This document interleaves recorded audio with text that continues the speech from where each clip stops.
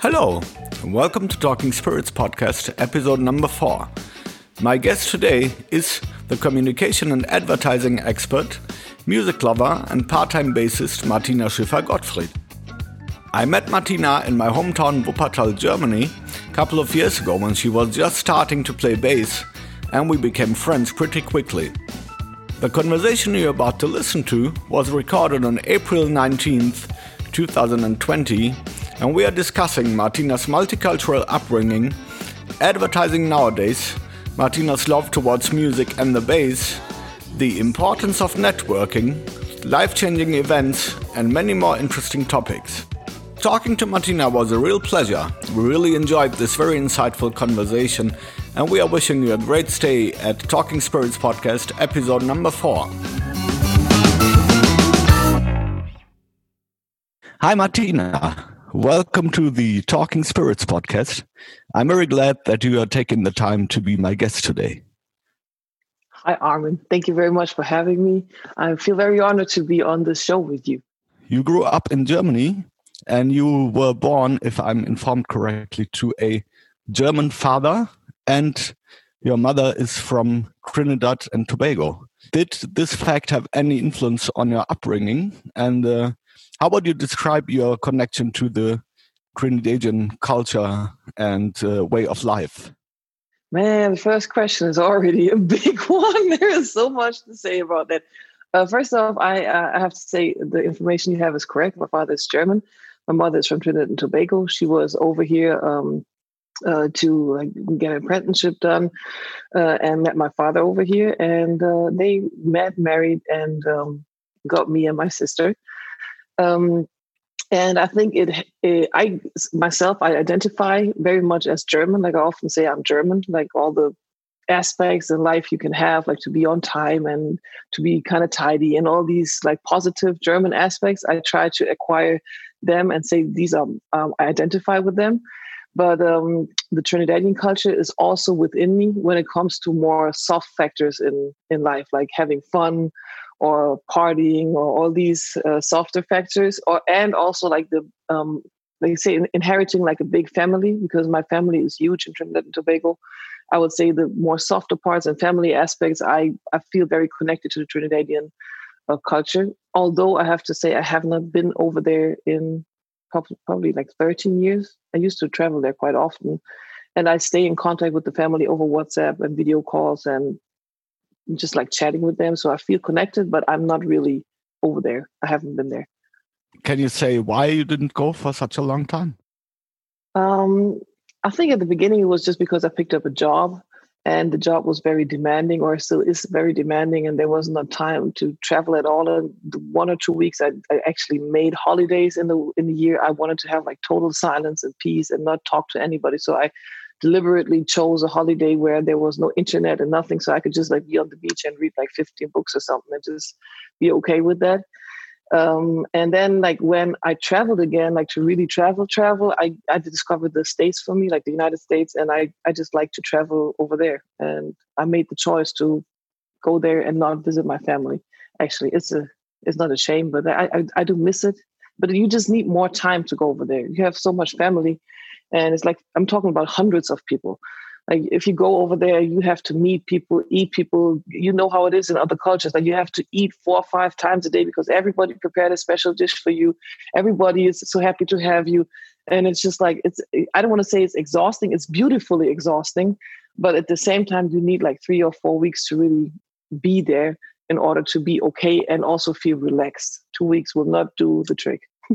Yeah, I mean, I can relate to this from my experiences in Bosnia when I go.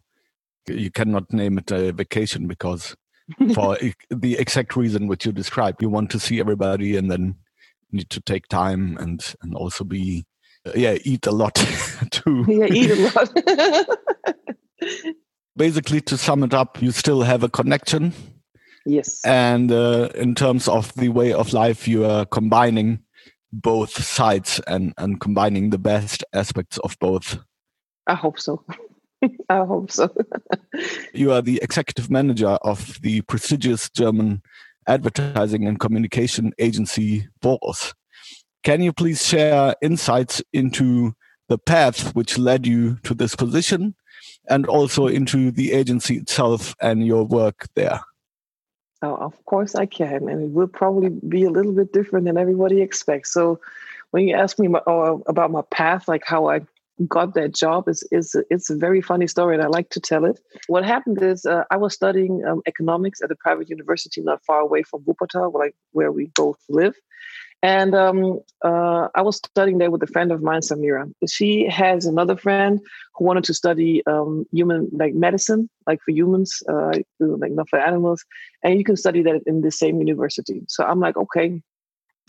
She wanted some information. I was like, man, I could just like host dinner for you and have like a professor and some students over, and you just get an insight into how life in our uni is, because it's very different from a normal university. It's a very closed shop. People are very special because the type of people that are elected to be within the uni are, I would say everybody of us has like a light twitch in their brain. So I just wanted her to experience that. And so I hosted a dinner because that is what I often did. Like people would come to my house and it was always an open house.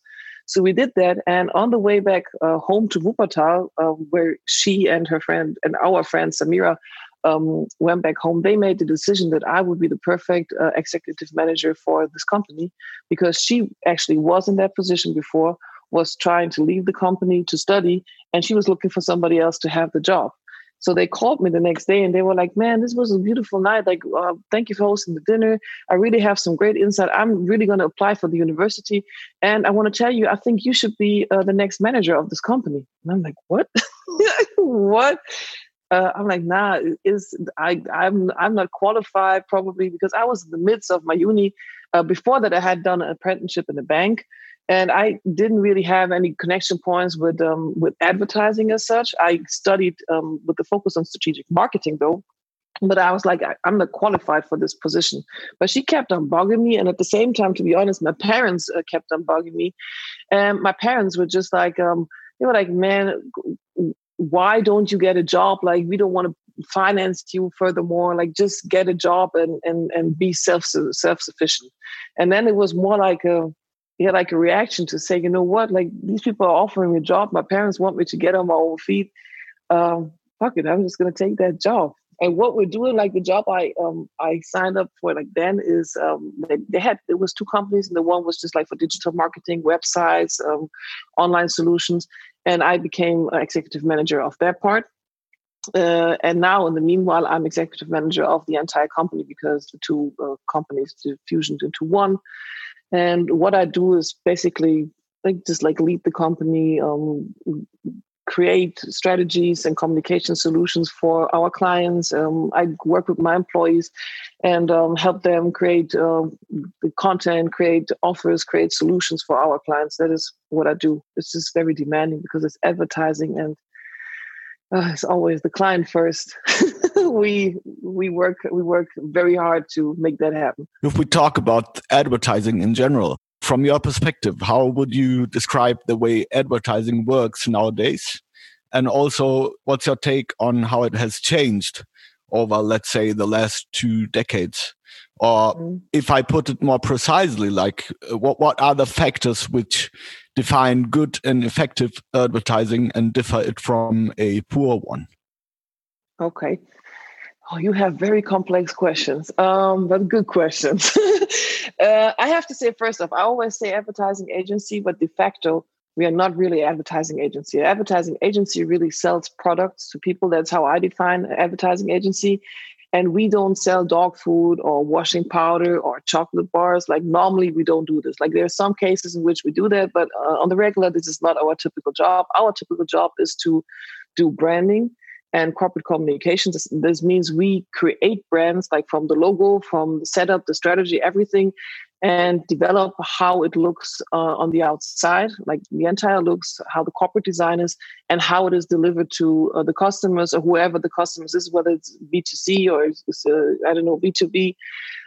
So we create, the websites, we create the flyers, we create everything that somebody can be in contact with. So this is what we normally do.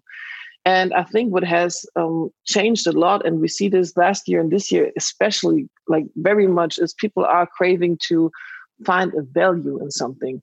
So in former times, you wanted to sell a product and this product is cheap. You would just argument with the attributes of the product. So it's the price or it's the looks or it's the benefit, so to say. And nowadays, people want to buy something that has a meaning or a value. They want to understand what you stand for as a company. It's not with every product, but that is like where the big companies go and what they understood. Some companies have understood this earlier, like Starbucks, for example. They have already understood this, like I would say 20 years ago, to have values that you stand for as a company and represent these values in every communication with every client that you have. And now, like the trending issue is the purpose, like the why. Why is the company doing it? What is your purpose? That is what we're actually working on at the moment with 3 different companies to develop that, because most companies have that within them, but they just don't know what it is. The same way a person has to know like what they're doing and why they're doing something and what their purpose is in life. Well, you want to achieve that. At least I would want to achieve that. And a lot of people have achieved that. Companies do want to do the same thing. And it's hard to grasp for yourself. And the same way it's hard to grasp for a company, what is it really that makes me me? And what is my purpose in this world that we're living in? And we try to help them and find it and express it afterwards. I mean, so everybody will have their own take on what is poor advertising and what is good advertising.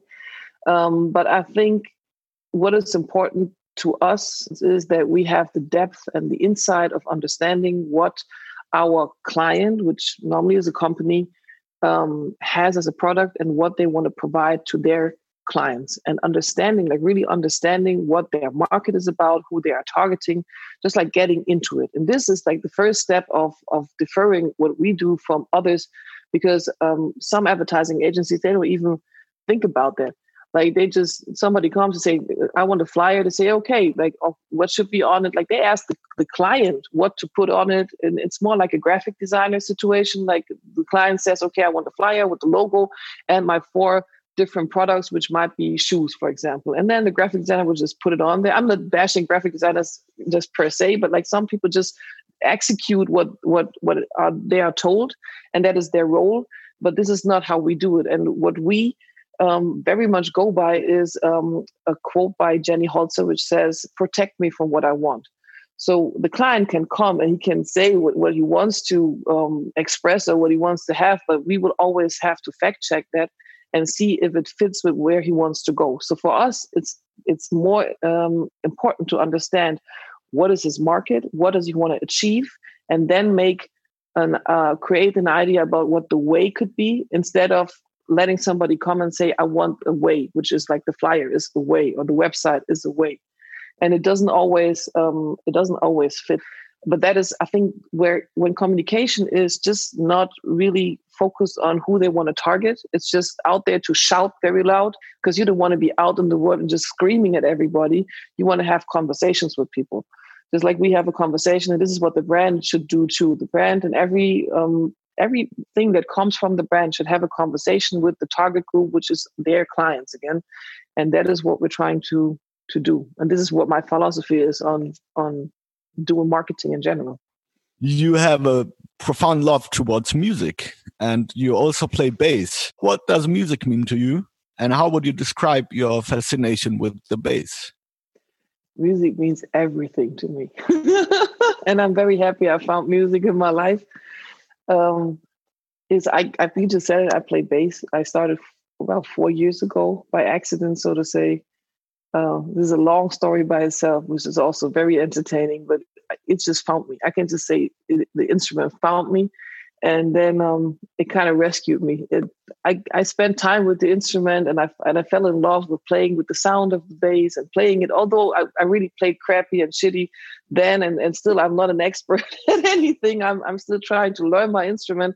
But it just gave me so much joy to see how I progressed with the instrument and the sounds I could create, and like to be able to interact with people, and people would teach me. You also taught me some things, and it's just the connections that you have with people through the instrument. It's not only like having the instrument and playing on it yourself, but like having the connections with people and interacting with them. And it has brought me so many places to just be in and around music, because it's not only the fascination for the bass. I'm traveling for music, mainly like 90% of my travels is for music. I would go to places where there are festivals within Europe or the States. I would go to places where I find other people playing, musicians, or when they come over, I meet them. I created this, or I'm not created, but we founded this jazz club in Wuppertal, which is called Der Jazz Club, because I felt I wanted to just be around music all the time because it made me feel so happy. And I took like every measure I could to just do that. You're an excellent networker. And in my opinion, this is a very special trait of a character. What can you say about it from your perspective? I can say I'm probably, through my job, I'm a professional communicator. That is one side of me being able to network, because my job is just about communicating all the time. But the other aspect that is there, and that is the foundation of everything, is I'm just a very curious person, not in the bad way that I want to know what's happening with you, but I'm just very interested in humans, in people. I want to know what they do. I want to know what they're about. I want to know what their challenges are, what their struggles are. And my brain is always trying like to provide a solution or to help people and to, show them the way, so to say. Not in an obsessive manner, so to say, but like if somebody comes across, we will have a natural conversation. I will be interested in you, and it will be very genuine. And people feel that I come from a very genuine place when I speak with them. I have no interest, no shares, and I don't want nothing from them. Normally don't have anything like I want to give to them. I just want to know where they're at and be communicating with them. And I think that is a rare thing nowadays, and that's why people feel so connected to me often, because that's what they tell me. I feel so connected to you because I'm really listening without having an agenda, so to say. I'm not a family member. I'm not a spouse. I'm not a boss. I'm not anything. I'm just like a neutral ground, and you can open up. And a lot of people do that. They just open up also about like very intimate things. And I mean intimate, not in a sexual way, but like in a personal life, like where your soul is at. To me, because they feel they can trust me with this, and they can trust me with this, and I will respond to it and not try to overrule them or tell them what to do like in that way, but like find a solution with them if they have a problem, or just like encourage them. And I think that is what makes my connections with people, even if I have just met them once, very strong. And it has not always been like that, because I had been in my own ways. I have to say, like going through this entire thing with my ex-husband, like separating from him, it just made me look at myself in a different way, and it created a lot of space for being what I am right now, which had not been there before. I was occupied with a lot of things that kept me away from being who I really wanted to be. And now, like after I separated, it just felt like there was space for myself to grow into that. And there was space to be connected with other people in that realm. Not that he kept me away from doing it, but just I didn't see myself that way. Like him not being there just put me in the space to see myself that way and to develop into that direction. Why often I say it's like I'm kind of like a bridge, because I sense when people want to be like, I cross the bridge. I will cross the bridge, not like in life, but like just cross from one state to another state, or from one mindset to another state. I sense it, and then I communicate with them, and then they sense that they have somebody they can converse about it. And that's how we get hooked, and I have a strong connection.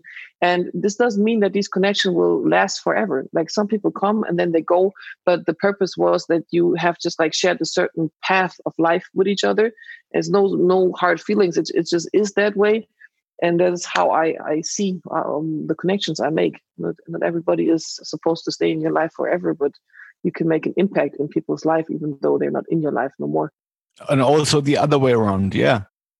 Music as an art form on one hand, and business on the other hand, seems to be a huge contradiction in terms of many musicians having to deal with so many things which have nothing to do with the process of creating art. It seems to be very difficult for many of us. Mm-hmm. How do you perceive this problem?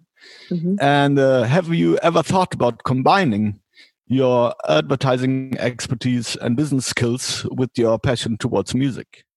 hmm I think in general, like to answer the first part is I see the struggle in a lot of people that they want to, like, they are musicians, they're very creative, and they have this side in them that just wants to create, and put stuff out there and connect with people. But often on the other side is not equipped, I want to say, to do business or to monetize what they're doing. And this can be the source of this could be like personality attributes that just like keep you away from wanting or demanding stuff or making contracts. And sometimes it's just the knowledge side of it. So I feel like there is a lot of enabling which can still be done to help musicians like get their rights and get the money and everything that they deserve for the great work they're doing.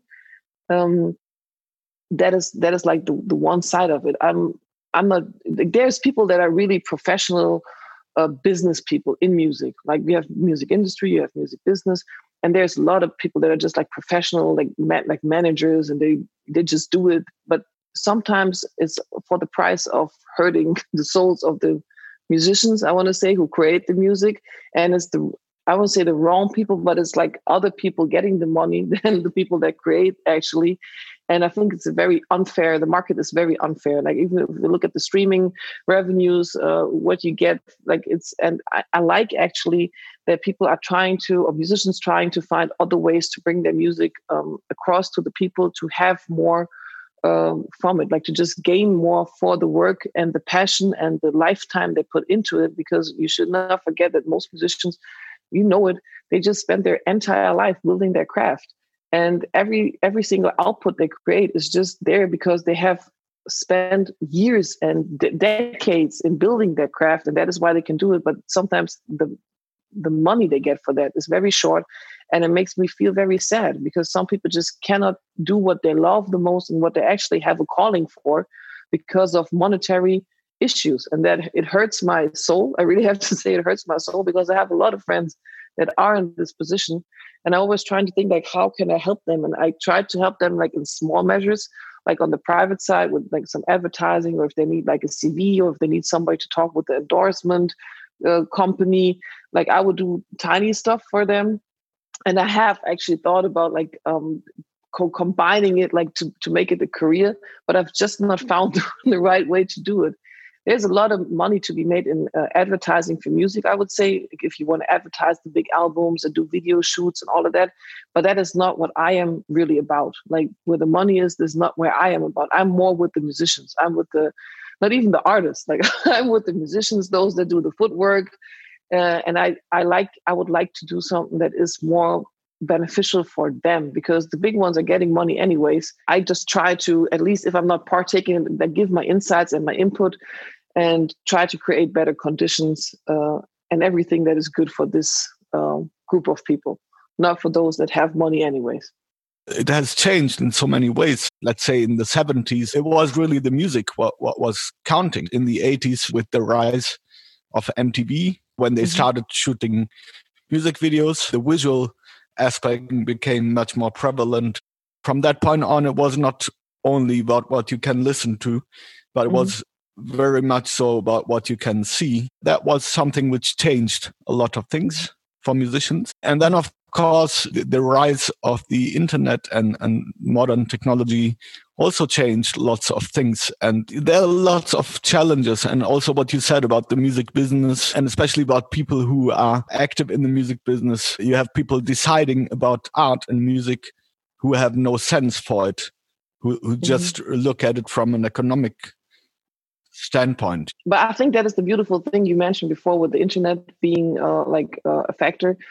I think it's beautiful how social media and everything just gives everybody a platform to make it by themselves and not having to rely on a major label.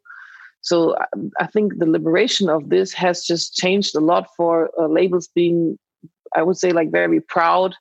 Back in the days, very self-confident and saying, okay, we have the money and we can just pick and choose who we want and who will just like do what we tell them to do. I want to say, I'm not saying every artist is like that, but like labels had a lot of saying in how the representation is. And you would find a lot of biographies of artists, and they would say, yeah, I was this and this way, but the label said I had to change and to become this and this. So I had to cut my hair, I had to lose my weight, I had to write songs about this topic. I was not allowed to talk about that topic. I had to put in these words, like, and it's like they have really been messing with what the artist was really about. I'm not saying that this is only bad, like, because sometimes the artist is probably just like a raw diamond. It's not like really at the peak point, and the I say the facilities and the things the label can provide will put you on a different level, like also in a positive way. But there's a lot of negative aspects. And I've just been talking with somebody yesterday about how internet famous people, they just do everything, and they understand, like the new kids on the block, so to say, they understand that they can do everything themselves. They can do their own videos, they can cut them themselves, because we have the technology nowadays. Like we can use Photoshop to retouch, we can use Video Leap to, like, we can use all these things and do this ourselves. You can make your own following, create your own following on Instagram and Facebook and TikTok, whatever it is, and have like 1 million fans and not even being signed to a label, and have the entire chain of the process is like your chain. It's not the label, because the label would normally take away the money for the video shoot, would take away the money for the PR, would take away all these, like you feel like you have a big cake, but they take away a lot of it in order like to give you the distribution. That's what they sell you. But nowadays you can just do all this yourself, like if you put in the footwork. And I think that is a beautiful thing. You also mentioned already that you love to travel. So can you please talk about what traveling means to you, and if and how it has changed your perspective of the world? Travel is the most important thing at all. I can say this. I have grown up with parents not traveling on a regular, but like every year we would travel once or twice. So mostly it would be the Caribbean to see my family, but it would also be like Europe, because in Europe it's pretty, everything is pretty close. And I have to say, a lot of my understanding and of my openness towards people comes from traveling, because I have just seen people in so many different countries, in different states and cultures, that I have no fear of the foreign, so to say. I'm not afraid of foreign cultures or foreign food or foreign places, because I have experienced a lot of time that everything is all right. There are humans too, and everything is cool, and you can just like win from being exchanging with them. And what I do now, as I said earlier, I'm just traveling mostly for music or for love. This is what I travel for. So I just like to go up to a place, not to see a certain building that is there or to see a certain forest or the biggest tree. I travel to places because I love the culture and because I love the people. So I travel, for example, to Los Angeles because I love the music scene there. I'm not traveling there to see the Hollywood sign or to see Malibu Beach or to see other landmarks there are. I travel there to go to the clubs where they play live music, where I get my jazz and my acid and my stuff in that I want, and just connect with the people. And that is what I'm basically doing all the time. So my traveling approach is probably a little different from other people's travel approach, but it helps me to just feel as a citizen of the world and not as a citizen of the space I'm actually in. I feel like I'm from this planet and not from this particular country. I don't know, I think for us as people who have like a heritage, like a mixed heritage, or come from different cultures, also like we are already more open than people that are just from one country, because we have been in contact with culture, and the culture clash growing up, knowing things are very different in Germany than they are somewhere else, like even with food or clothing or language. We have already overcome a lot of barriers. And traveling more just makes you see that there really is no real barrier if you are a human and you just want to communicate with other humans. Then there is no barrier, because even if you don't speak the same language, you will get along if you don't fear it and you just do it. You mentioned the music scene of Los Angeles. What is it that makes it so special to you? I have to say, I'm like, when I talk about the music scene in Los Angeles, it's a specific scene I talk about. Like, I'm not with the punk rock, or I'm not with the progressive rock or the classic music. I'm very much like with the jazz heads, and as I said, like the funk and the acid, like this type of realm. And like how openly these people welcomed me. Because the first time I went there, I that was just total craziness. I just started playing the bass. I was 4 weeks into playing the bass, and I wanted to go to Los Angeles just because I hadn't been there. I had been there when I was about 19, 20, just for 5 days, and did all the landmarks, all the tourist shit. And I wanted to go there. Mainly also because of music. It was just to explore it, or like to be in the States, because I always felt very drawn to the States, but I have never really traveled to the States. And then when I got to Los Angeles, everybody had like a total open arms for me, no prejudices. I wanted to have bass lessons. They just, in the evening, they called me. They said, "Hey, what are you doing? Like, come to this and this club." And I found out that Los Angeles actually, in this particular scene, is like a village.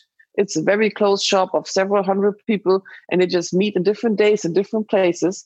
And it's just nice. It's like a family. And I think that is what is so intriguing to me. It feels like a family of people that do a certain type of music, all of which these musicians are touring worldwide with the biggest acts you might know. But when they're home, they play their local gigs, and they play music on a very high and excellent level. And I just enjoy listening to it. It's very good for my heart and for my brain to listen to this music and to just be connected with these people. Are there places where you would love to go where you not have been before? Oh, there are so many. There are so many. For example, I've always wanted to go to Japan. I've never been to Japan, but with Fukushima, I'm kind of like distancing myself from it, but it's surely a culture. And again, it's about the culture I would like to experience, because it's the furthest away I can imagine from the rest, like what we are doing. And I wanted to go to South America, like Peru or Mexico. I've never been to one of like all these antique cultures, like Aztec cultures. I would really love to go there. And very intriguing, because I also have never been there, is anything that is up in the north, like Greenland, Alaska, or Canada. I even have family in Canada, but that is like the third part. I think the Asian culture, like especially Japan, the South American culture, and the North.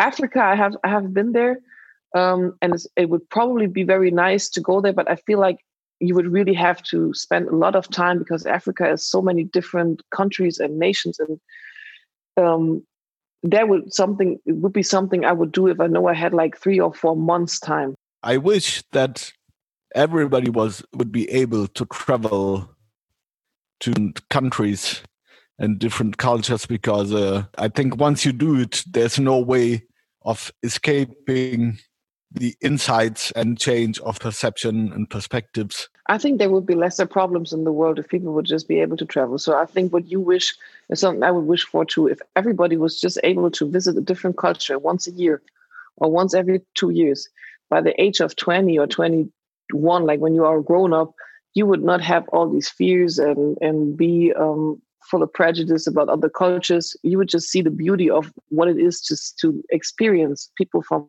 other cultures and how they are to you.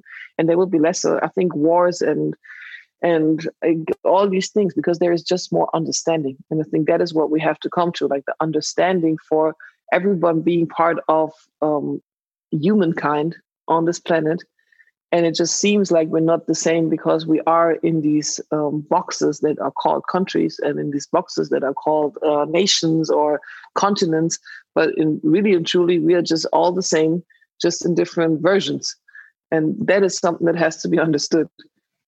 1.5 years ago, during one of your travels, I think it was in London, you were involved in a traffic accident. Would you be willing to share with us what happened and also what effects it did have on your life?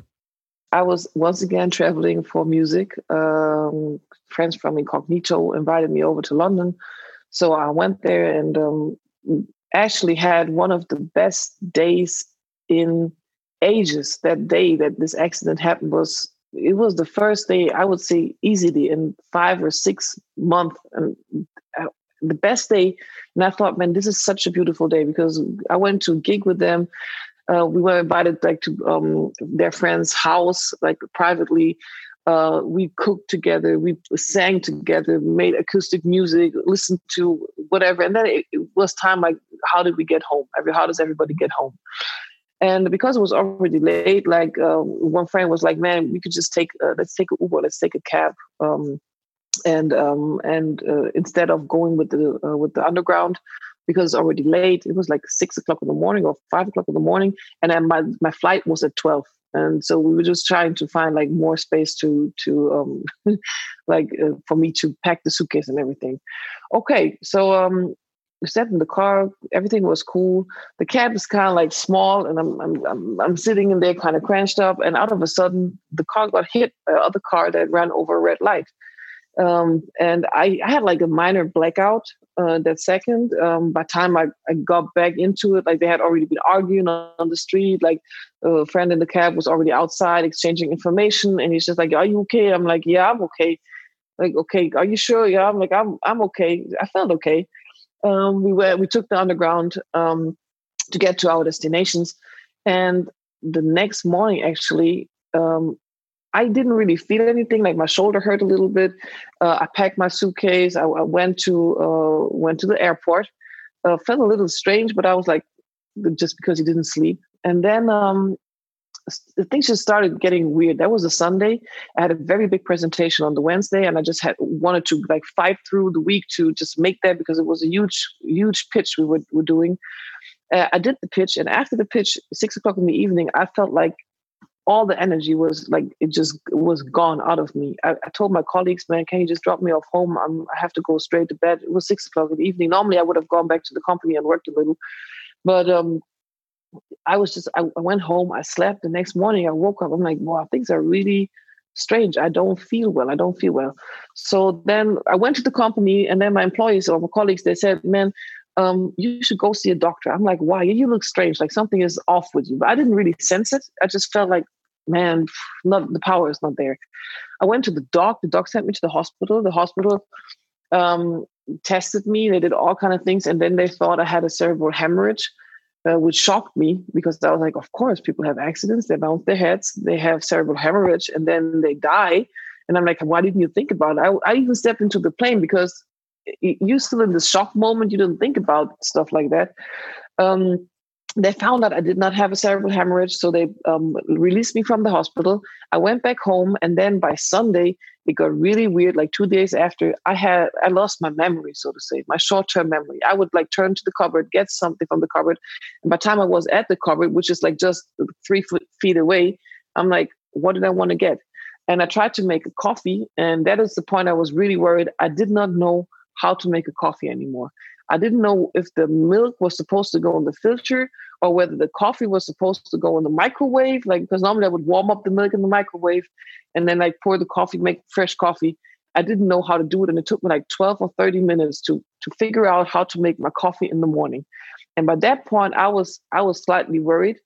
I thought, like, you just didn't sleep. Like, I was trying to down talk it, but it was weird. And then the next 4 days, it just got weirder and weirder. So my level of attention, everything just dropped. The memory thing got worse.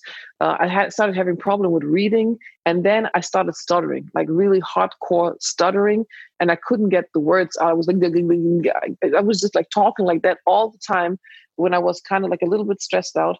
So I went back to the hospital because they thought I had a stroke. Like by the symptoms I had, it looked like I had a stroke from everything I described. So I was in the ER. They kept me there overnight, did the CT and MRT and all of that. And after 1 day of testing, they said, there is everything all right with you, your brain, everything is cool. Like you have a hemorrhage in the back, but nothing like with your brain, everything is working fine. But that might be a psychological issue.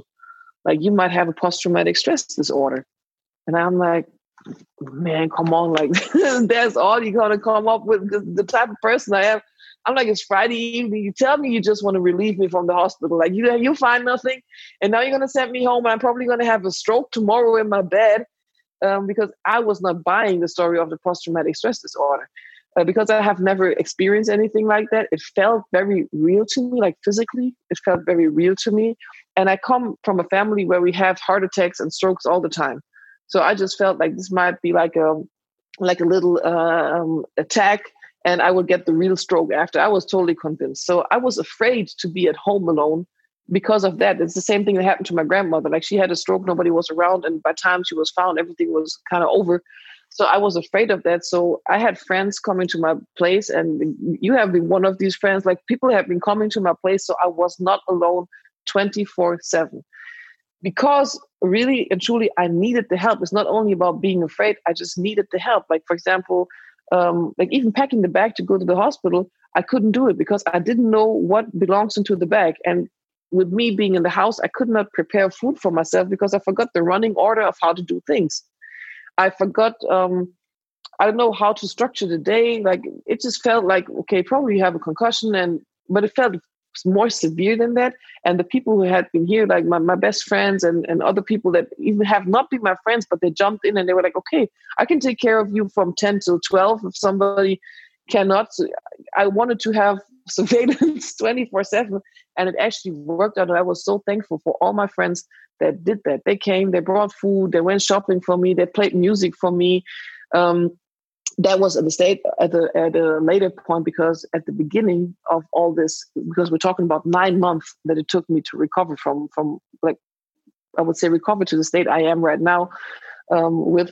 I couldn't listen to music. I couldn't play bass because playing the bass, it sounded like I've never heard the instrument before. So for 6 weeks, I couldn't play the instrument. It just fucked with my head somehow, the accident, and it made that I couldn't hear my instrument the way it sounded. It sounded weird, like a foreign instrument. And the same with normal music, it was just overwhelming. And that was a fact, like the music I would normally like to listen to, like Snarky Puppy or Ghost Note or stuff like that. It was too complex for my brain. I could not process the information. And that was everything that was too complex, like watching TV, too complex, listening to radio, too complex, which led to the fact, leaving the house, too complex. Because I see 5 cars, 2 people walking by, a girl on the bike, too complex. I just didn't know what to do with all these bits of information. And by that, I felt like I was kind of captivated in the house. And it built up to a point at which I had an anxiety to leave the house, because every time I would try to do that, and I tried it because I wanted to buy bread, for example, because I was hungry, it was a task. It felt like a day-long task, like building up, going there, going over the street, being stressed out by people talking to me, just asking me questions.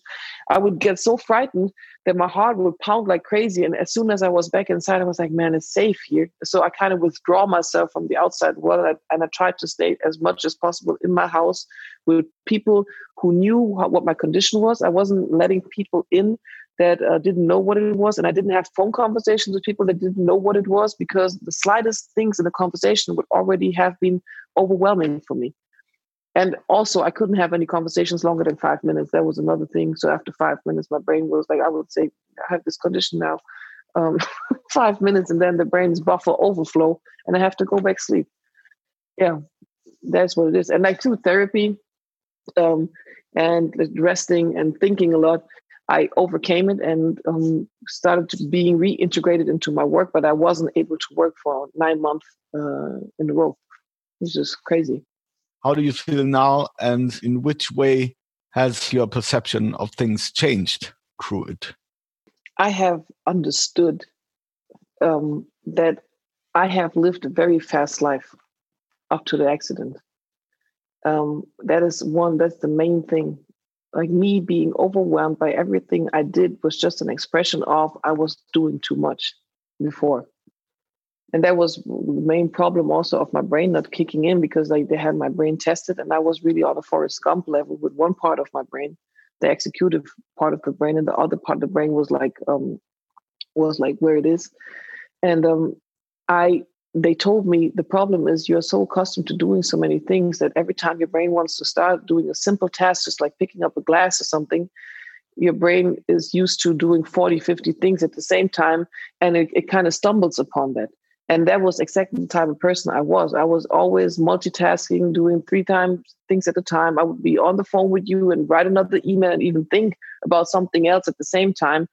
And understanding that that was not possible anymore brought me to like, man, it's not a lack that you can't do this no more. It's just a sign that you have been doing too much prior. You have just like made your body be able to do it, but it's not natural to do what you have been doing, or going without sleep for 2 or 3 days. Like, It is not natural to do this. You have been able to do it, but this is a wake-up call. So this is how I saw this entire thing, as something that made me change fundamentals of what I'm doing. Even when it comes to being in contact with people that I consider to be toxic or stressful to me. In former times, I would have still let them be around me and talk with them and just not be rude, because I thought it's rude if I don't communicate with them. And then I understood, in a phase in which everything feels life-threatening to you, and that is how it felt to me when I was after this accident, because I had no energy for nothing. You see pretty clearly what serves you good and what does not serve you at all. And it helped me make some very fundamental decisions on things or people I did not want to have around me anymore, or processes I didn't want to have around me no more. So I'm very thankful for it having happened, because it would have happened. It would have led to something that was probably not repairable anymore if I would have just proceeded that way. I used to be proud in the fact that I'm a good multitasker, that was able to do 10 things at the same time. But at some point I realized for myself, and it's very subjective, but I realized for myself that multitasking is one of the biggest illusions in the life of human beings, because if you look at things closely, what you realize is, of course, you can do it if you train yourself to do it. But if you do 5 things at the same time, you are not really present at none of them. I very much agree. I very much agree. And I learned a lot from you. I learned a lot from you how to slow down and how to be just in one thing, because you'd be the type of person to just when I met you, we're starting the base, put away the phone. Put away the phone. What are you doing on your phone? And I was what is this problem though? And now I understand all this. And it's not really it's the part that the brain is just in steady alert when you try to multitask. And I just understand the cure for this is not to adapt yourself to be able to manage more stress. The cure for it is to reduce the stress. And I did not understand this. This has to do with the fact that it's perceived as something of a good value to be able to multitask. But actually, if you really pay attention to how it feels, you will feel the stress which comes from it. Mm-hmm. And once you feel the stress, you can feel the effects which it has on your whole system. From there, it's not that hard to come to the conclusion that maybe there's something which could be changed. And this is also leading me to the next question, because we're in the midst of an unprecedented global pandemic. Mm-hmm. Right now, it's pretty much impossible to predict the long-term effects on economy and also on the music business in particular. What do you have a take on this matter, especially in terms of economy and music? I have to say, it really, as you put it, it's really unpredictable at the moment what's going to happen, because some weeks in this entire equation can be crucial. Just having everything under lockdown for another 8 weeks can cause economies to totally crash. It's really insecure, and I'm myself. I'm trying not to be distressed by the situation, because there is so many opinions about it out there, and I think that is the beauty of science also, that there is different ways and solutions to this, in economic matters, and for everything that can be approved that this is the right method to do it, but you will really just see it after you have done it. So some people say, open up the economies and let the people be sick, but let the economy be okay. Others say, lock down the economy because the people have to be safe.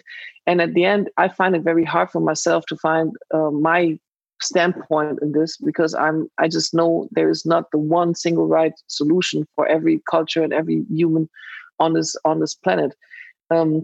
And when it comes to music, I just feel that there are some new formats created. That is one thing, like Erykah Badu having the Apocalypse now, live concerts. She sells tickets straight through her website, has several thousand people following her, paying $1 each, attending to her live concert. She even has merch for her virtual concert tour. So I think this is something that would not have happened if the pandemic wasn't there. People connecting and creating music together right now would not have happened the way it is happening on the big, broad scale, because I'm in contact with all these people as it is happening right now. All the shelf music stuff that you always wanted to get to, like always wanted to do the podcast. Like now, the pandemic puts us all in a place that we can just like do that because there is the space. And I think especially for those who are traveling musicians and are like you are often not at home, I think it's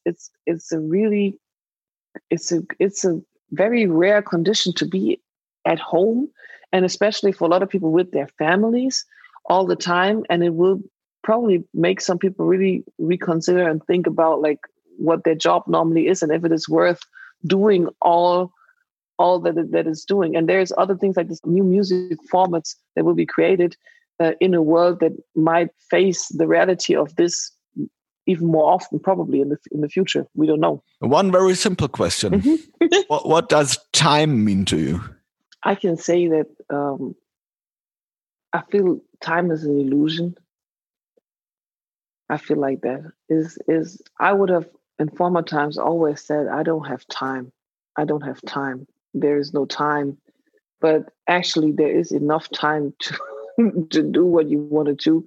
It's just the format of how time is and how our lives are structured with days and mornings and evenings and all this, like the dailies that we have to go through. Time feels like a jail. And it really is not a jail. It's a continuum that is a matter that just is beside us in our entire life, but it actually is what we make of it. And how we value it, I can just say I value time very, very high. And I always tell people like it's not about like if they I hate people, for example, stealing my time. I don't like that because I say, man, it's my life, like it's my time. Like time is a currency, so to say, and I value it very high if people give me their time and spend the time to have conversations with me, and I want people to value that the same way if I spend time with them. So that is something that is for me personally is very crucial. But for the rest, I would say time is out there and you can use it, and don't be stressed by time and years. And I should be doing this by next year or by this evening. It's what you make it in your head. Often very confused. Like at the end of a conversation, I would say something like, "Thank you for your time," and they were like, "What are you talking about?" Now I'm talking about like you giving me 2 hours of your day, of your life, and I'm trying not to waste it, but I cherish that you spend this time with me having a conversation or helping me with something. And I do this deliberately to bring attention to people that time is a value that you have.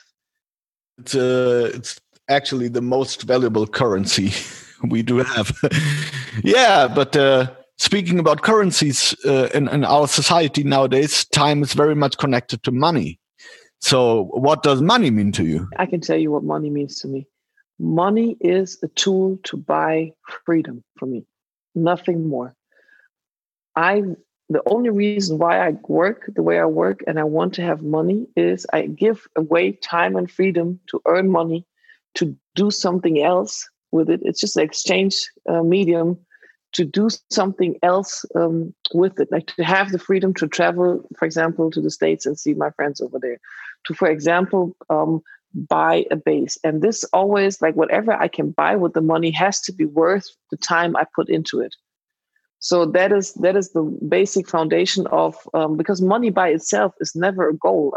I have known, and I know people that think money by itself is a goal, but it is not a goal because it's just a means to buy something. And I'm very happy to be living a good life and to have a good job. And like even when it comes to material things, I can afford a lot of stuff, but I always say it doesn't mean anything to me. And people doubt me and they say, "Oh, Matti, this is easy to say. You have your own house and all of that, and you travel the world." But at the end, it's like I prefer to have time over money. And I have all this, I think also because I'm paying attention to what I'm doing for what. Like I try to keep the equilibrium between being happy, earning money, and doing something with the money. But if I had to choose between anything, I would always choose freedom and time over money, because the money by itself, what are you going to do with money? And Yeah. money is nothing. I come from a very economic and materialistic family, I would say. My parents are good people, but at the same time, they kind of like, they have like concentrated their entire life on accumulating money to create a safe future for me and my sister. That's how I have to say it. And when I say safe, like it's just like they want us to have like something that we can build up upon, and so we don't have to struggle the same way they had to struggle, because they came from scratch and not having anything. So my mother grew up with 14 siblings and no shoes, so to say. I'm sleeping on a hay bed. And my father had to take, my grandparents weren't poor like that, but they came from a working society. My mother had 4 years of school education, and my grandfather, he left school with 14. I come from a simple family, but what they have incorporated like a habit of earning money and keeping money and doing taxes and doing all these things. And my parents, for example, don't understand why I travel a lot, because they think this is a waste of money. Like every time I fly somewhere, they say like, "Oh, you're wasting money. Like you could have bought a car." And I'm like, "What the fuck am I gonna do with this stuff?" Like when I travel, this is memories, and I learn things that are so much more valuable than anything else I could have done with the money and really have bought and put somewhere or put in the bank. So I think my favorite thing to spend money on is traveling, because it enriches my life so much. And the second favorite thing is music, which also is traveling or buying music or something that is related to music, because these things just mean a lot to me. And that's what the money is for. If you ask me, you have the money to do the stuff that fills your heart with joy. The stress I have in my life actually comes from material goods, and it comes from money. Like, so if I look at my life right now in this very moment, and yesterday I had a very bad day because I made this, I looked at what my stress in my life is, and everything that is stressful came from the material things, and that I have accumulated in order to have less stress. They actually cause more stress. So I'm not trying to say like you should not accumulate anything. And I'm happy it gives me a certain form of freedom also to know I have something to fall back on, and it gives me a freedom to decide. But on the other side, it comes with responsibility. It comes with doing like in Germany, with taxes. It comes with having to go to court, having to fight against restrictions. And all this is stress that I think we don't need like that. Like it's unnecessary, and it's harmful to our souls to have to deal with that. And I'm striving to be less stressed and have less of things to do with that, and go more directly for what makes me happy. If you try and think about your future, do you have particular dreams, wishes, ideas? I have to say, just like, because today is the day it is, and having had the bad day I had yesterday, I just have to say what I wish for myself personally, and I know it's going to happen, is to overcome all the disagreements I'm having with people in court right now, and that are over money and stuff, where I feel myself to be the victim of people that just want to harm me. That is something that I would really wish for myself, and I know it's going to happen. It just might take some more years, because I know it's just holding me back from really being free and joyous. That's one thing. The second thing is I really do want to figure out a way how to get myself involved more into anything that is related with the music business, so I can actually I don't have to do this in my spare time and see this as a hobby, but like make it the thing that I really live for, because I do this anyways. I'm just living two lives parallel at the moment. The third thing is I'm very much looking forward to having like for my personal life, like getting back into like a partnership with somebody, like having somebody in my life that understands me, and I'm building this right now. So I'm hoping that this is going to turn out the way I hope it has begun, or it is ongoing the past month, because it's just a good feeling to know that there is at least one other person on this planet that understands you and cares about you. I know there's a lot of other people like you, Armin, but it's just a different thing if it is like a partner. So that's for my personal life. I just want to stay like in a place in which I'm unstressed and healthy. That is one thing. And generally, like for society and everybody, I just hope that this very current situation we're in will have an impact on how society builds itself over the next years, and that we can see the fruit of this in, I don't know, 4, 5, 6 years of people having reevaluated what is of value really, and not what is of monetary value, but what is of value, like having connections, being at peace, being healthy, taking care of others, making smart decisions, not only from an egoistic perspective of yourself, but perspective for everybody. So I just hope, I always have these wishes for society, and I hope that this is going to come, to become a reality. That it just is not like something that it gets lost, but really changes the foundation of how we think. Many of us are now in the position to be able to make contributions to that cause. Mm-hmm. And on the personal matters, I wish you best of luck for things to work out how you wish them to. And as we are now, you're welcome. And as we are now approaching the end of our conversation today, of course, the guest shall have the final say. So is there something you want to share with our listeners? I can just say the best thing you can do in life is find your place of happiness. I would like to say a huge thank you for taking the time to be my guest today. And I really enjoyed our conversation. Who knows, maybe we do it again like 3 years from now and see what has happened that would be awesome. In the meanwhile. All right. Yeah. Thank you and have a nice day today. Thank you for having me. Have a good day too. Thank you for listening to Talking Spirits Podcast, episode number 4 with Martina Schiffer-Gottfried and Armin Alic.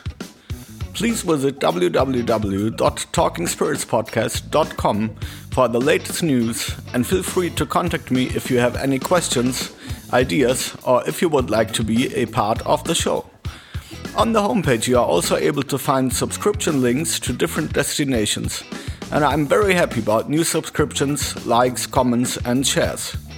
Next Friday my guest is the Yugoslavian-born and Germany-based radio host, musician, writer and stand-up comedian Danko Dobrenovic. The episode with Danko will be one in German language. Thanks a lot for tuning in to the Talking Spirits podcast. Stay healthy and see you around. Bye.